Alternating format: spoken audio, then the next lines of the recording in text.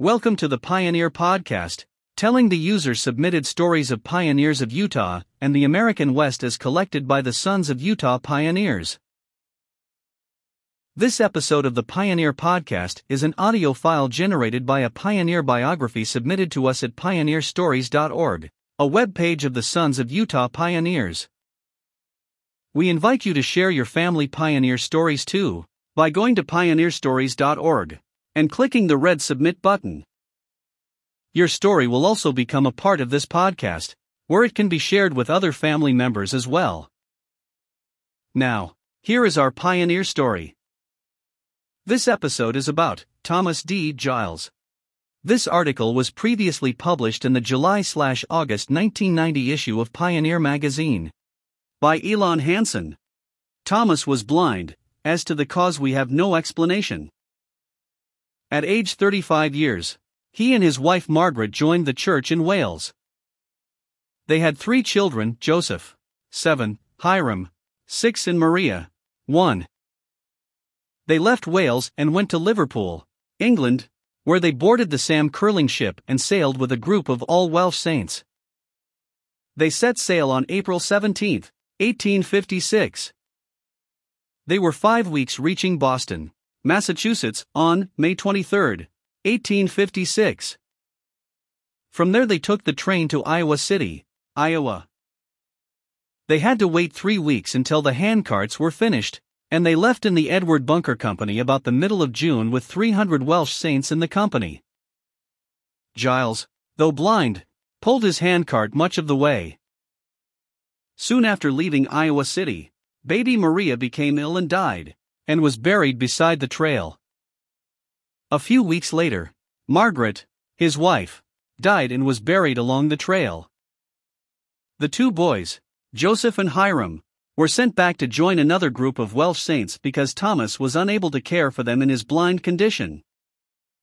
At this time, Thomas was assigned to a tent with about 10 other people, including Thomas Evans with only 1 leg and his wife Priscilla Merriman Evans, a widow with 5 children, another blind man, and a man with 1 arm. At Fort Bridger, Wyoming, Elder Giles became seriously ill. Captain Bunker held the company up for 2 days and then ordered the camp to move on, but he left 2 men to bury the sick man, Giles, as they didn't expect him to live only a few hours. Remarkable faith and frequent administrations of the elders who were left with Giles kept him alive until evening, when Parley P. Pratt, the apostle, reached their camp. Pratt had known Giles in Wales. Elder Pratt gave Thomas Giles a remarkable blessing. In it, he made these promises: that he would be instantly healed and made well, that he would rejoin his company and arrive in the Salt Lake Valley safely, that he should there rear a family, and that, because of his faithfulness, he would be permitted to live as long as he wanted to. These blessings were fulfilled in their entirety.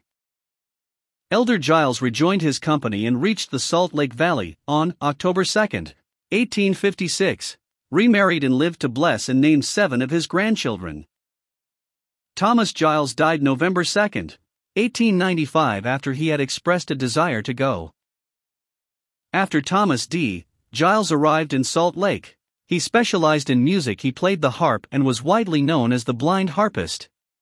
He also sang hymns and popular songs, and he traveled about the state giving concerts and playing for dances. His harp is in the Daughters of Utah Pioneers Museum in Salt Lake City, Utah. Thanks for listening to the Pioneer Podcast. We would like to invite you to subscribe to and share this podcast with others. Also, please leave us a review at the iTunes store. That helps us more than anything else.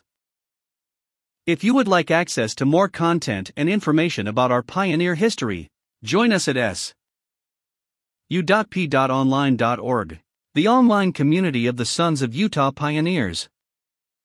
That's su.p.online.org. Goodbye until next time, from your friends at the Sons of Utah Pioneers.